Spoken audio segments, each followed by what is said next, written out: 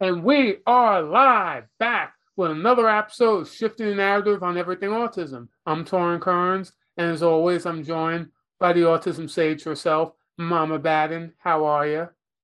I'm good today. Good today. I'm excited to record today. It's a good episode we're going to have. It's going to be a good episode. It's one I've actually wanted to do for a while. Mhm. We've just been sort of looking for an opportunity to do it, and I guess now we Mhm. have one. So you Yep. want to tell us what our topic is? We are going to discuss the dilemma around foods, getting our kids to try new foods, getting them or trying to figure out why they're so restrictive. But we're going to talk about eating foods, eating and foods, and our kids just sometimes choosing only certain things.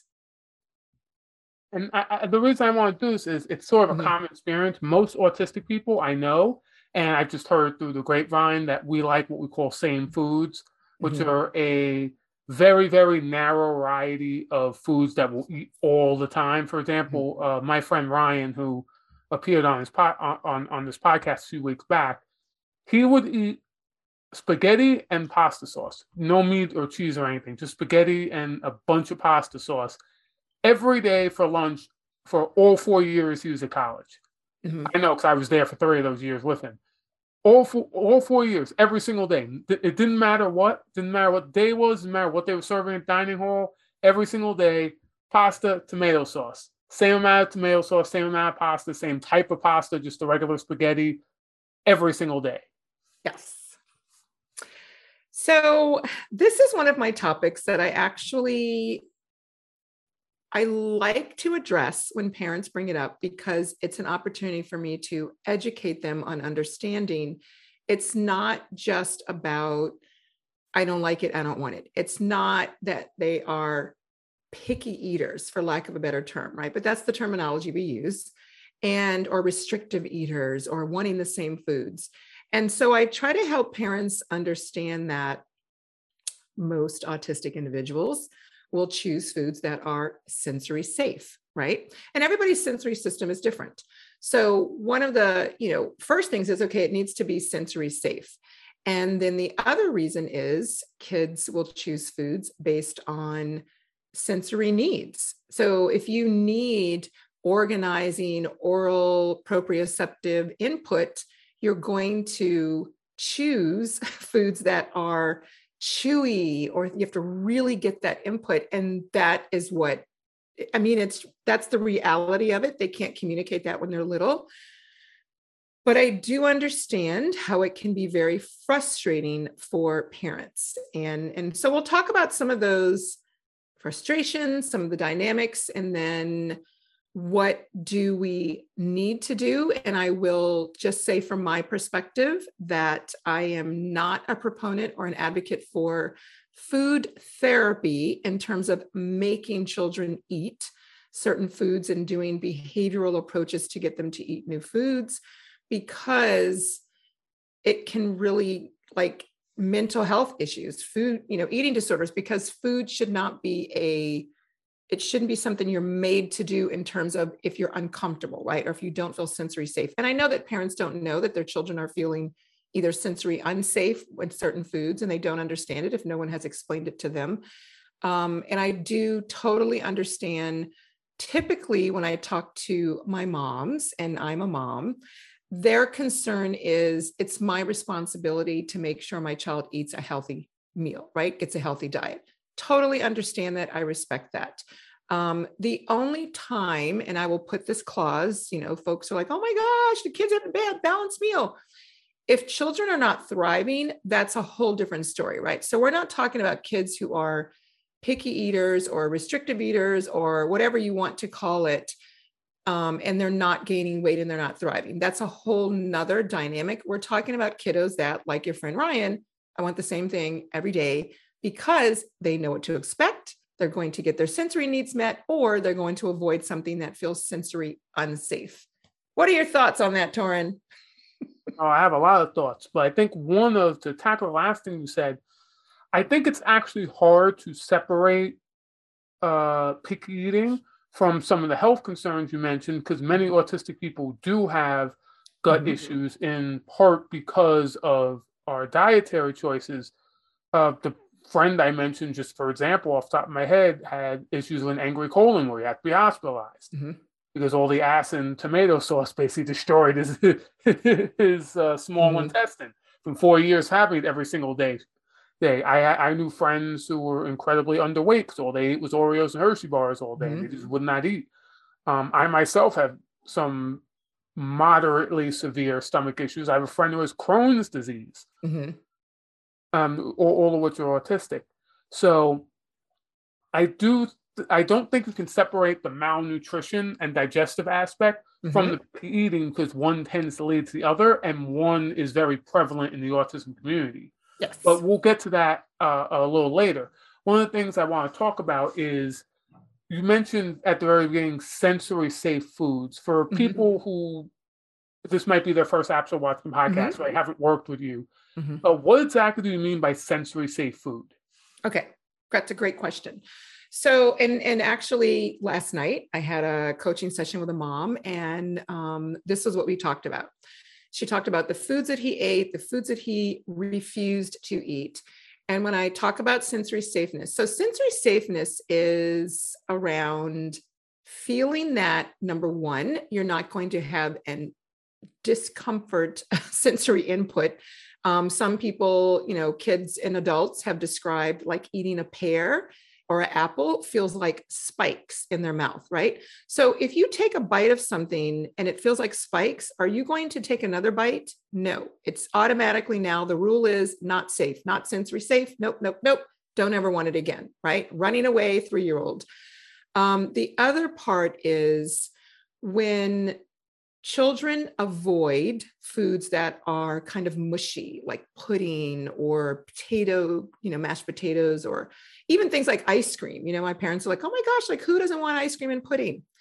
If your proprioceptive system is not giving you efficient messages as to where your body, your tongue, your teeth, your jaws are in relation to space and food that is put in, you don't feel secure in moving food around where it needs to go for you to prepare to swallow. So nobody likes the sensation of choking. So if you eat pudding and your sensory system and your proprioceptive, your motor planning is not giving you the ability to move that around for you to be able to suck that down, and you feel like you're choking or you feel like you might gag, most likely you will never try that food again because it's not a sensory safe food from your perspective. Our children can't articulate that, right? We have to wait until they're older to tell us that if they can, and then sometimes adults can explain it to us.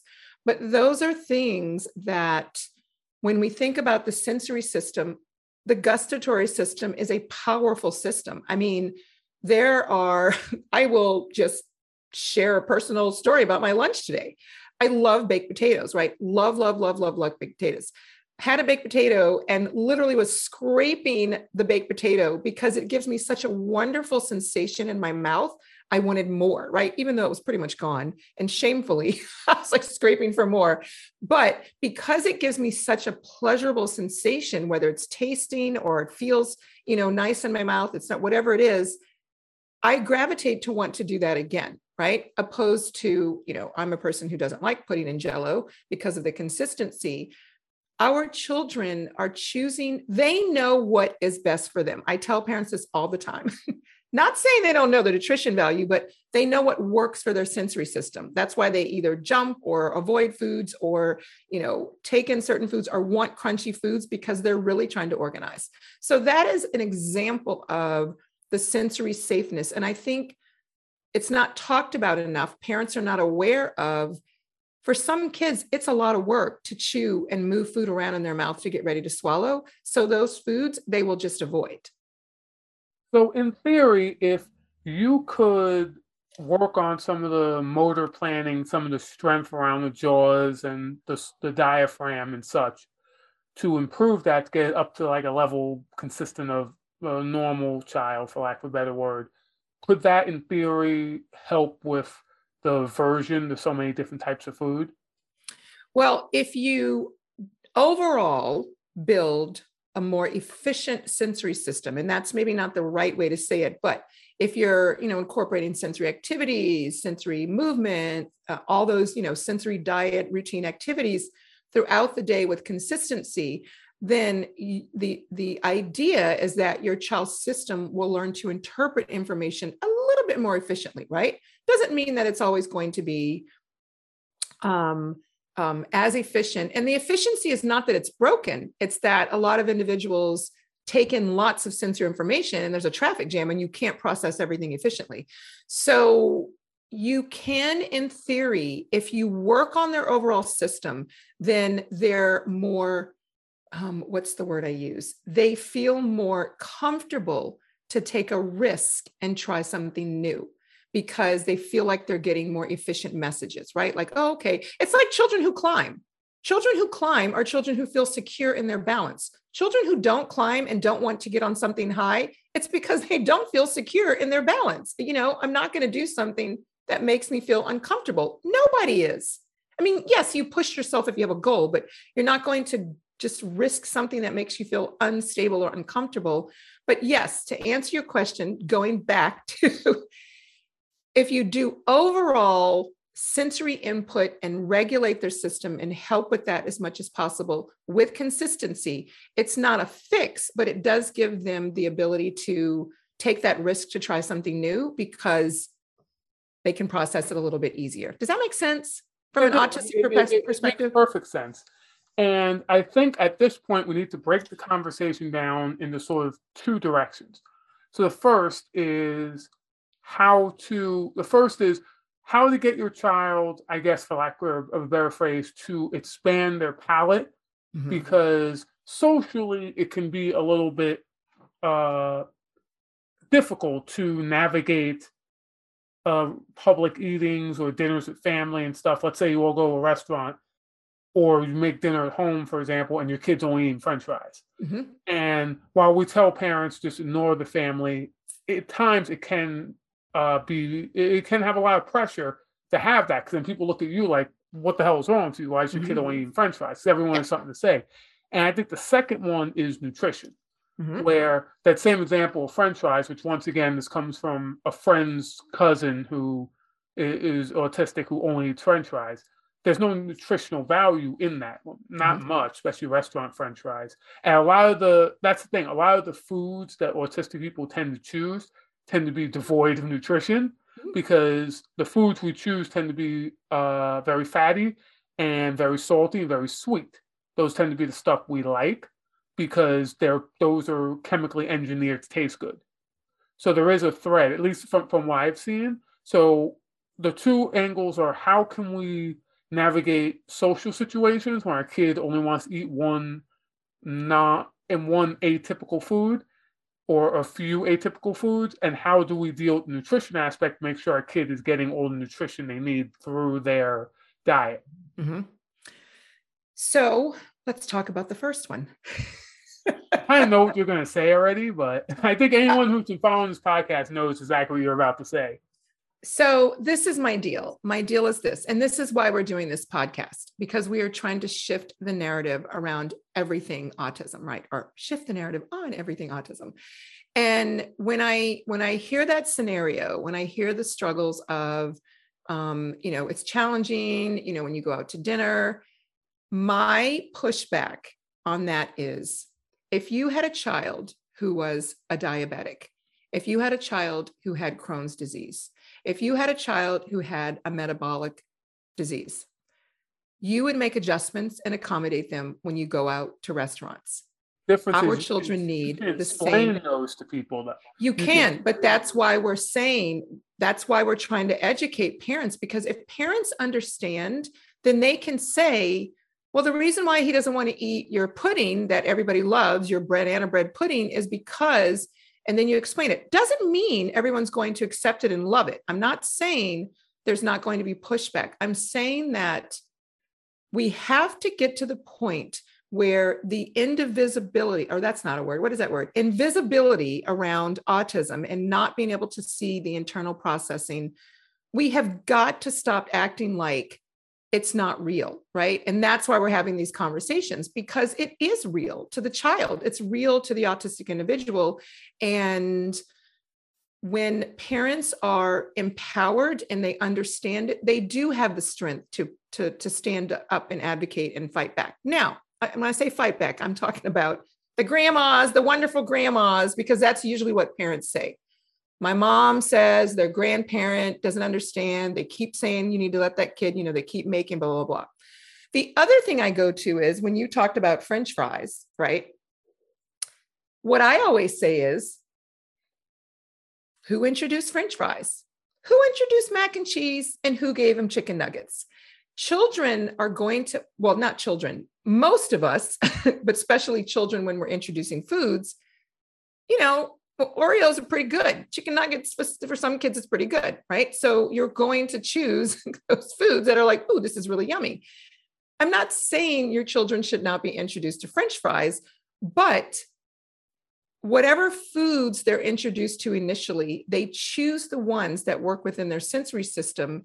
And so what foods are we going to introduce, right? And that goes back to what foods do the parents eat. Now, I have a lot of parents who have wonderful, healthy diets. Their kids pick through, they don't eat the meat, they don't eat vegetables. And I always go back to, there's a reason they developed multivitamins. There's a reason. And now we have the benefit of... I'm going to say that later in the app. Exactly. Yeah. I take a multivitamin. Yeah. And it's one of those things where even in general in today's society, we all know, we see the news, our vegetables are not the same quality vegetables my dad had that were really healthy.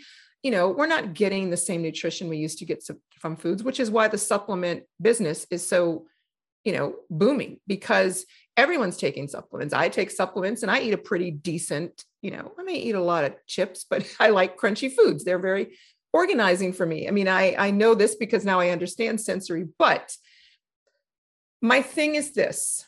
Number one, I tell all my moms, I really, really think that a lot of our kids have nutrition angels, so they seem to be fine. I don't see a lot of sick kids. You're right. As they get older, sometimes there are medical issues, right? And I don't know every autistic individual. I just know the kids that I've worked with and the adults that I know now. And I will say that most of my kids, as far as I know, the ones, they're doing pretty good, right? Now, I don't know everyone's medical gut issues. My thing is this. I'm not saying that parents should not want their kids to have more nutritional foods. I'm not saying we should not try to introduce our children to new foods. I'm saying that we need to do it in a way that our children feel comfortable taking that risk without pressure, and then you actually have more success. And one of the things that I will say, and I will say it, and I will say it over and over again, and I will never change my mind. I don't really care if your child eats an apple and green vegetables because you've done food therapy from a behavioral approach and they still cannot communicate their needs and wants, because eating an apple and eating vegetables is not on a job application. It's not. Your boss doesn't care what you eat. Yes, you need to be healthy. We all know that. When you're out in public, though. So that's where you have to build yourself. We have to do that, Torin. And I love that we have this dialogue, because this is exactly what it's about. It's about making ourselves and making us uncomfortable. It is far better for me as a parent, as an adult, to make myself uncomfortable so that my child is not, because I'm an adult. The child should not have to be uncomfortable to make adults comfortable. That just should not. Like, they didn't ask to come here. Like, as a mom, like, I just feel that we have to put our big girl panties on, as a mom. And sometimes it does cause conflict. But at the same time, anyone who's listening, who is a parent, I don't care if you do everything right. Somebody always has something to say, always. And you just have to realize you're choosing to parent your child the way you want to parent your child. You have to be confident in that. And that's where educating yourself and understanding and making your choices. I am not saying that we should not strive for our children to have a more well-balanced diet, right? But I will also say, I know some folks that are not autistic. They eat the same thing all the time. I mean, you know, I guess we're all here and I'm not one that, my life is an open book. My ex-husband, every time we went anywhere, I had to make sure they had chicken breast. It's the only thing he eats. Anything with chicken breast, chicken breast, chicken breast, chicken breast bread. Like that is the staple of his diet. Now, not saying he didn't eat other things, but that was the only thing he would eat. If he went to a restaurant, it was his go-to food, right? So there are lots of people, and there are countries where, if you think of primitively or historically, and even countries now, they have 12 foods they eat. It's the same 12 foods over and over again because it's all they have. We are spoiled. We have Thai food restaurants, Indian food restaurants. We have a variety of foods that we can cook, right? And we who love food and love different foods want our children to share in that experience. But it's not worth fighting your child over without considering why they're choosing to opt out. Does that make sense? No, it does. And obviously on this podcast, I often play devil's advocate to sort of provide dissenting opinion, especially because we tend to agree on everything. So obviously I agree with everything you say. And I understand that like parents, as much as I'm arguing for parents who deal with social pressure and things like that, at a certain point, you do have to kind of sack up. Like you're an adult. It's what you got to do. The second thing I want to focus on is the nutrition aspect, because I do know quite a few autistic people, including myself, who have had various levels of digestive and health problems due at least to in part to their diet. I've struggled with obesity my whole life. I have some digestive issues, especially the last few months that have been particularly bad. Like I said, I knew kids who had TBI, but I knew people who had severe constipation. That's a big one. Oh, yes. Big one. Yes. A lot of acid reflux, things like that. People who are way too young to be dealing with that stuff. Yes. People like in high school and such. Like I said, I have one friend with Crohn's disease.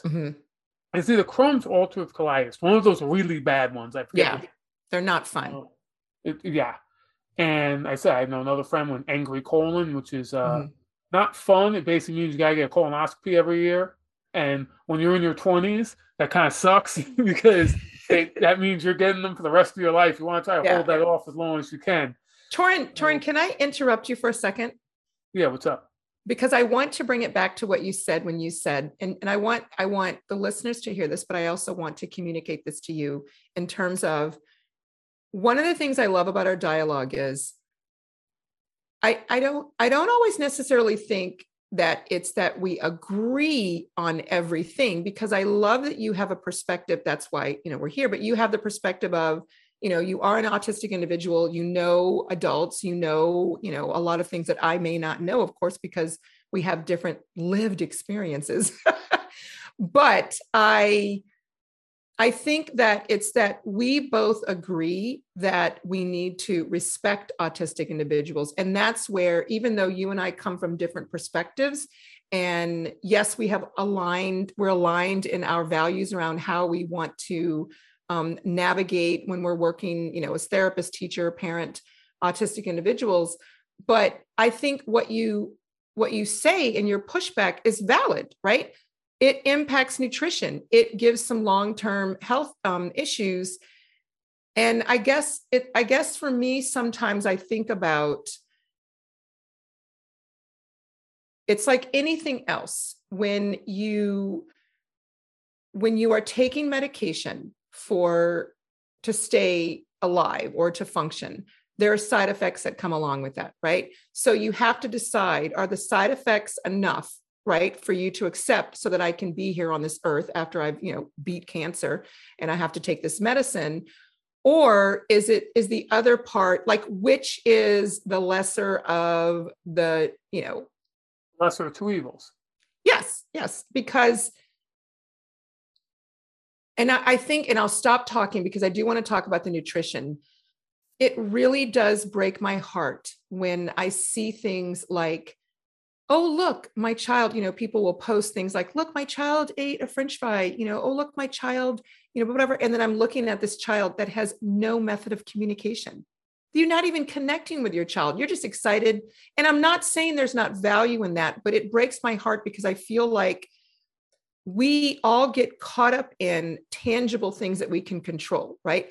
We can't control how quickly a child learns and develops communication per se, right? We can't control how quickly they potty train, but we can control putting things in their mouth and making them eat it, right? So it gives parents a sense of, I can do something to help my child. And I totally understand that. My role is always to help parents decide, what do I want to put my time and energy on to develop something that is going to be long-term, and look at it from that perspective. Does that make sense? It makes perfect sense. Especially, I didn't think of that, the sort of control aspect where it gives you a sense that there's something I can do. Especially when your child's young, autism can be really frustrating. Mm-hmm. And I do really want to get into strategies when nutrition is a problem. I want to get into some strategies. I think we both have some ideas. But first, we have a sponsor. Yes. As you know, for the last couple weeks or so, we've gained a sponsor, the Lipschitz brand of autism curing products, and they actually sent us an ad read. Just told me we were doing this episode. They actually have a product for kids who are picky eaters. Oh. So, when the pandemic first broke out, Donald Lipschitz decided to not have a victim mentality. Instead, he decided to dominate the virus, licking every mailbox, street sign, and flagpole on Staten Island in an effort to catch COVID-19 and thus become immune. After he was taken off the ventilator 3 weeks later, Lipschitz noticed a strange side effect from the virus. Everything now tasted like molten garbage. But once again, Lipschitz turned his loss into gain. Many autistic parents struggle to cajole their autism-infested children into eating new foods. As Lipschitz was being wheeled out of the ICU, wheezing like Darth Vader's asthmatic cousin, he conceived the Lipschitz Palate Expander. The Lipschitz Palate Expander is a twice-weekly injection that makes every food your child enjoys taste like Staten Island. That is to say, repugnant. Simply go to lipschitzautismcures.com and fill out a list of your child's same foods. Then, our Trump University certified pharmacologists will create a serum that will make your child despise their favorite foods. Unable to tolerate their previous same foods, your child will be forced to eat like a normal person, putting them back on the road to being a doctor or a lawyer or whatever unrealistic dream you had for them. Lipschitz Autism Curing Products, giving you back the child that never existed. Love it. Gotta go get one. Seriously, it's and we actually have a promo code. So just put in Lipschitz 10 to get 10% off your twice weekly injections. Great. It's a great value. Take advantage of it. I don't know if I ever shared this story with you, Torrin, but my oldest son is my sensory kid, and not autistic, but sensory. And he did not eat meat. I think his first hamburger from McDonald's was like, he didn't eat any meat till he was like 7. Like, he just did not eat meat. I was like, oh, look, I guess he's like he would eat fish and shrimp, but like a kind of like a semi-vegetarian by choice. But eventually he explored new foods on his own. And now he's, 6'3" football player, coach. And, clearly he consumes a lot of food now, but all right, nutrition. Well, the great thing is that we live in a time now where there are 100 million ways, I swear, to get nutritional. I mean, there are like gummy vitamins, there's liquid, there are now, cookies that have fiber. I mean, there's 100 ways to get. Be careful with those cookies because they taste like normal cookies. You eat like 5 of them and then you have a bad time. I'm not speaking from experience or anything. This is what I've been told. No more constipation when you eat a bunch of fiber cookies, right? It's a real moving experience. Yes, anyway. Yes. So I think the first line defense is, and this is what I tell parents when regards to nutrition. And so we all know that there's a burden on most moms and dads, but most moms, if they're the primary, whoever is the primary feeder, right? Whoever's responsible for cooking and groceries in the household, there's a burden on making sure there are healthy choices, right? And some families, it doesn't really matter, right? Some families, they eat what they eat. So we already know that part. So let's, besides that part, that there's the burden of wanting to look like you're feeding your kid a healthy diet and feeling like you're not a good mom or dad if you don't. We already know that's part of it. So when we push that to the side, we think about, how do I get nutrition? Well, find a way to get those things into your kid, right? Figure out whatever it is that they like, find out what product has that nutritional value, and, find ways to get it in there. There are some kids I know who don't like gummies. There are some kids I know who don't want to take that, they're sniffing out the vitamins, right? Like there's some kids who are like, oh, looks like nutrition, not interested. That was me. So, yeah. It's just a matter of figuring out how to sort of, for lack of a better way, trick your child into taking in that nutritional value through, a smoothie or, a protein powder or whatever it is that you need to do. Some kids love chocolate milk. So parents give them that one chocolate Ensure, which has a lot of good stuff, and the kids are getting that, it just depends. I guess for me, Torrin,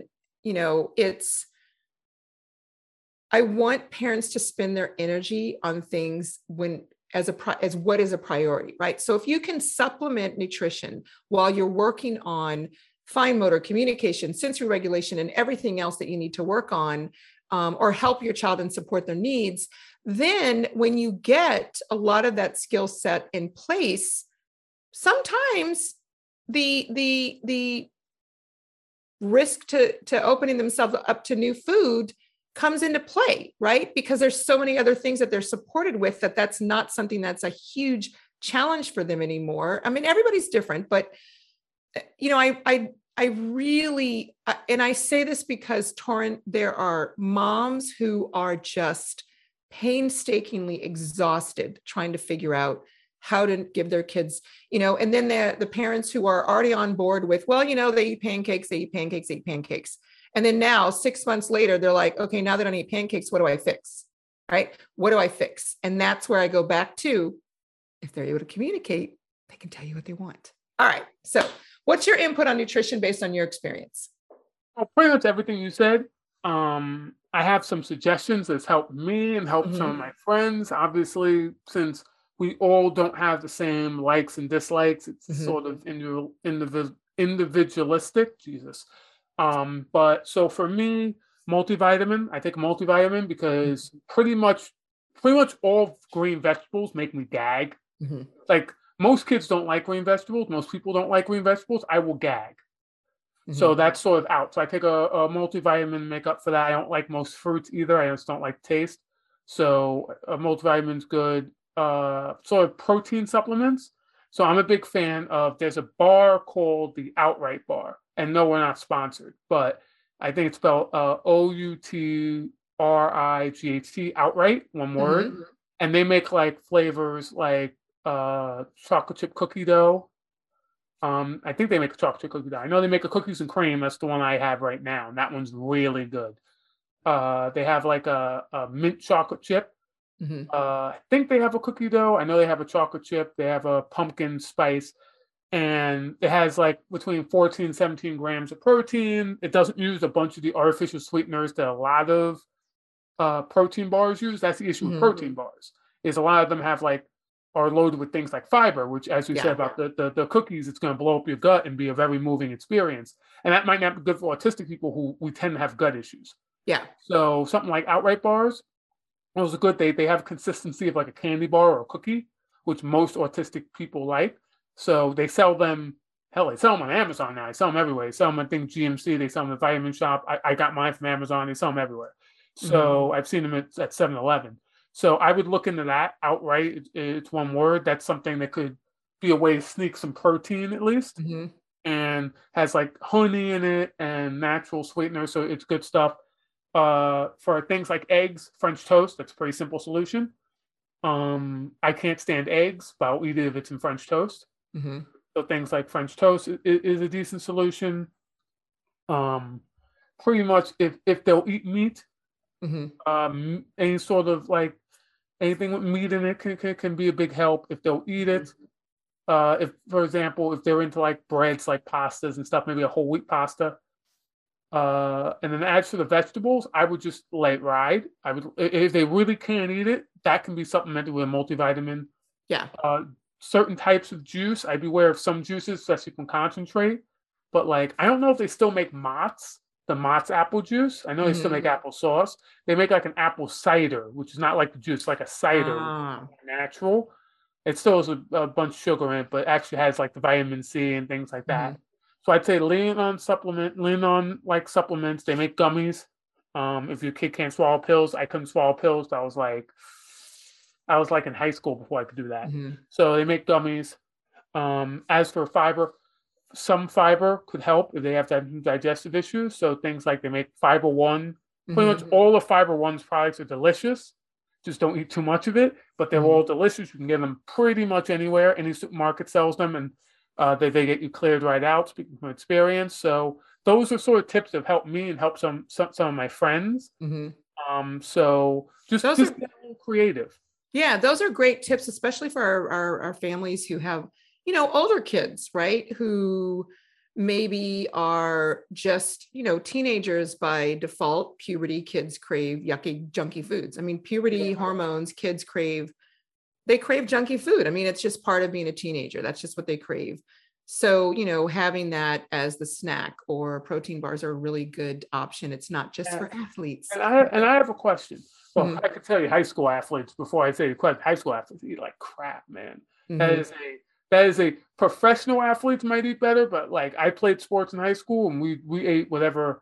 Like we had a contest. I don't know for our non-US listeners if they have this, but we have this thing called an Arizona iced tea, Mm-hmm. which is like these tall, like 24-ounce cans, these like tall boy cans. And we would have contests to see how quickly we could down those, which gave us great training for college. I will say that. And the Yeah. sad thing is, I'm not being sarcastic. It did. Yeah. Yes. But I do have a question. What happens if you try to introduce a new food? Let's Mm-hmm. say your child likes something very unhealthy, like French fries or Oreos, and you try to cut down on that because, like, let's say they're already overweight, the doctor's saying they Mm-hmm. need to cut down, or they're having severe digestive issues. And when you try to cut down, the result is a meltdown. Yes. How do you either try to avoid that meltdown or Mm-hmm. avoid the tantrum, or how do you ride it out if it is inevitable? How you navigate that situation? Okay. So I do always think it's really good for parents if they do have access to, if you do, a nutritionist that understands autistic individuals, right? Which that's not easy to access. Good luck getting that on insurance. Yeah. Yeah. But, if you're in a place where you can consult someone who can help you with navigating and understanding that really is helpful for a lot of parents. In regards to the trying new foods, so I will share what I recommend for my families. I recommend that the foods that they eat, you can offer in a separate plate on the side. You can just put it on the table where they play. Maybe pieces of fruit, maybe pieces of broccoli. Some kids actually like raw broccoli when they feel it and touch it sensory wise. And then no, just thinking about it. Oh, so sorry, Torrin. So sorry. if you're a parent and your kid loves broccoli, I don't care what other issues they have, just count yourself lucky. There's like one parent probably watching this, like, my kid loves raw broccoli. Every other parent is listening to this like, lucky bitch. Some kids like broccoli. So thinking in terms of what I tell parents is you offer foods without demand. You make different foods available without demand. With demand, or should I say what demand looks like is, oh, here, try this. Up. I'm feeling a little pressure. I'm backing away from that plate or I'm running away. Oh, look, it's good. That constant trying to, as we naturalistically want to share the joys of food, when we try sometimes to get our kids to try it, they feel a little pressure. They don't feel like they have control over their sensory input. And so they will either avoid, melt down, whatever it is. So I tell parents to use a more just passive, laid back approach, make those foods available. I have some parents who do some really good creative art with food. And sometimes they'll do art activities where they can play with vegetables and make designs. And without talking about eating it, kids will taste it on their own accord, because when you have control, and I'm not talking about control like, oh, I want to control. When you are able to choose when you take something into your mouth, what you put into your mouth, then you're more secure at taking that risk. And when you feel pressure, you more than likely are going to, sensory overload, feel overwhelmed, or just run, right? Avoid it. So I know the look on your face, we're going to go past that. I think we're in sync. But what I think is important is that don't get caught up if your child is healthy, right? And I mean healthy in terms of they are, not malnutrition. They're not failing to thrive. Just try to make it fun, not a direct demand or request or here, try it. Like, just let it go. Definitely don't be like, you can't leave this table unless you eat that. No, you don't want to do that. And, I will say that scenario is actually, even outside of autism, that is one of the main reasons a lot of people have eating disorders, because so much control was built around food. You have to finish your plate. No one taught kids to know if you're full, you can stop, right? I mean, I taught my kids, but I remember growing up, right? Your grandma would put food on the plate and you had to finish everything on your plate because you're not going to waste food. But sometimes people put too much food on a kid's plate, right? Or sometimes they just don't want to, they're just not that hungry. And so if they don't finish, you don't have to throw it away. You can say you can come back and get it later, or let me know when you need more, or whatever it is that you want to do.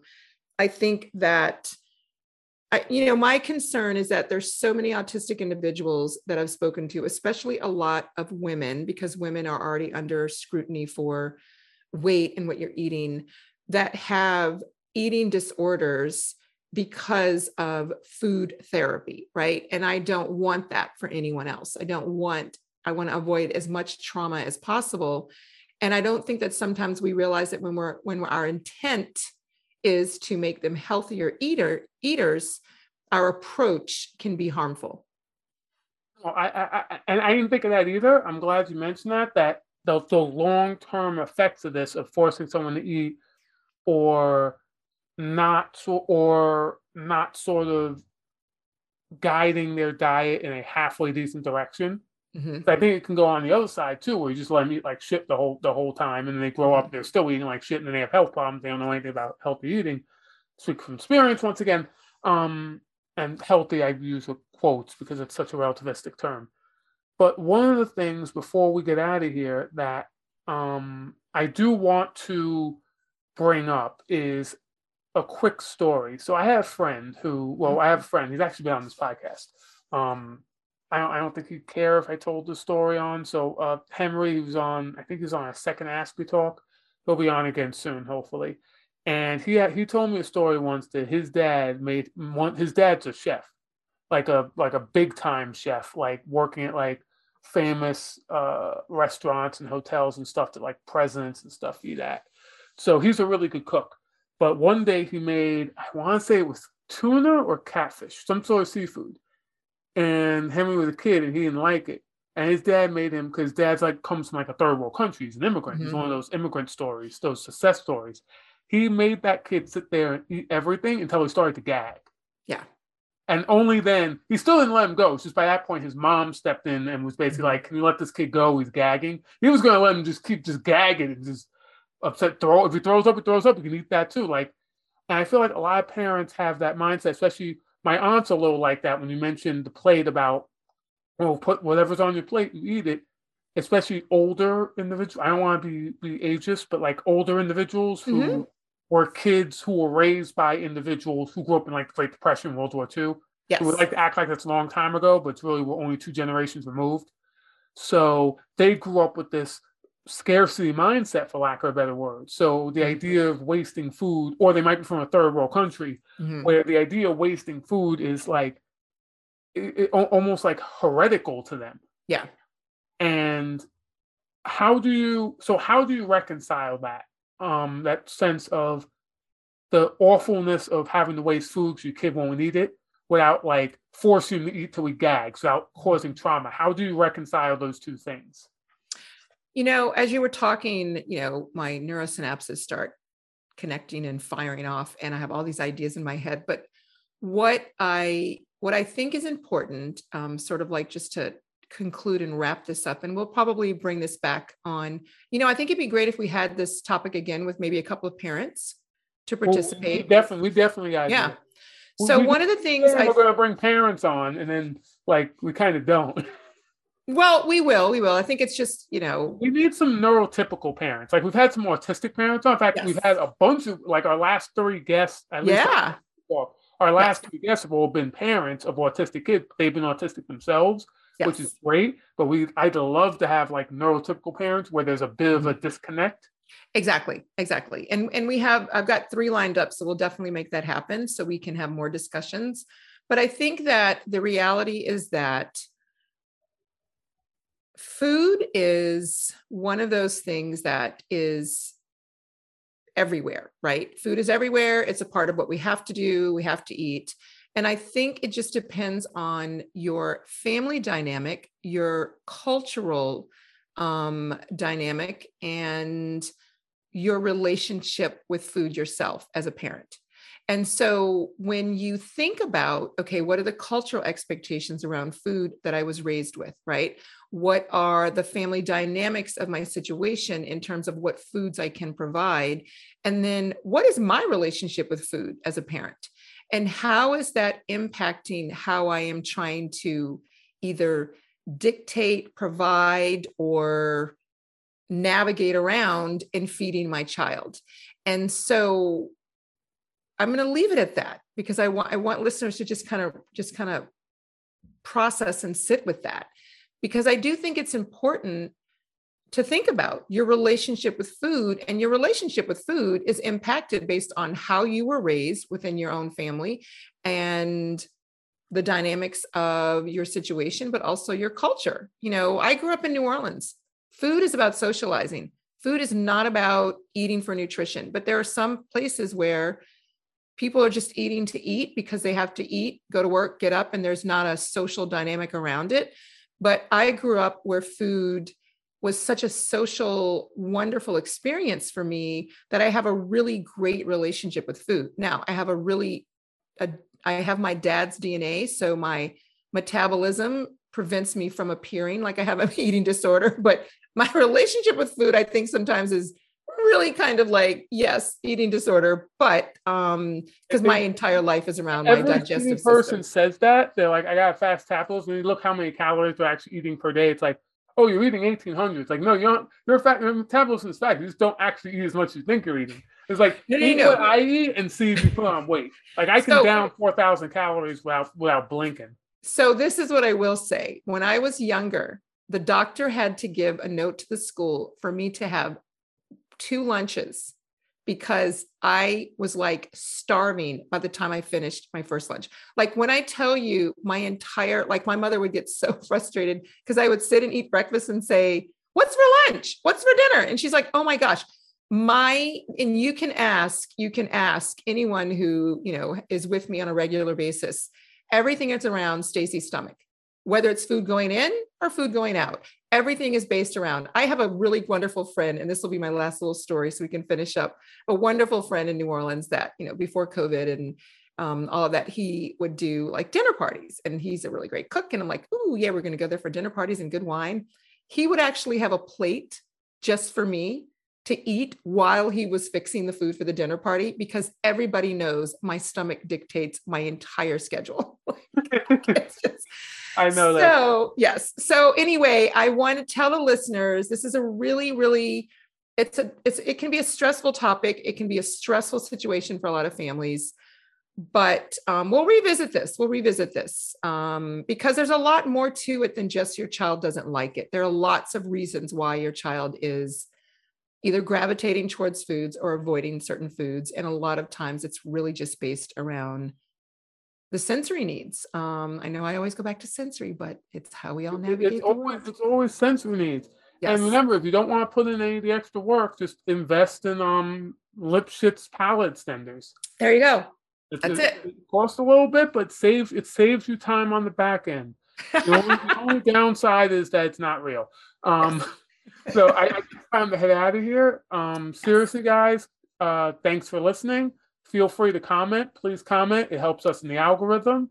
Mark Lombiner of Outright Bar, feel free to sponsor us. We actually need a real sponsor besides Lipschitz. So feel free. We open up a whole new market for y'all. And thanks for listening. And we're out. You ready to go?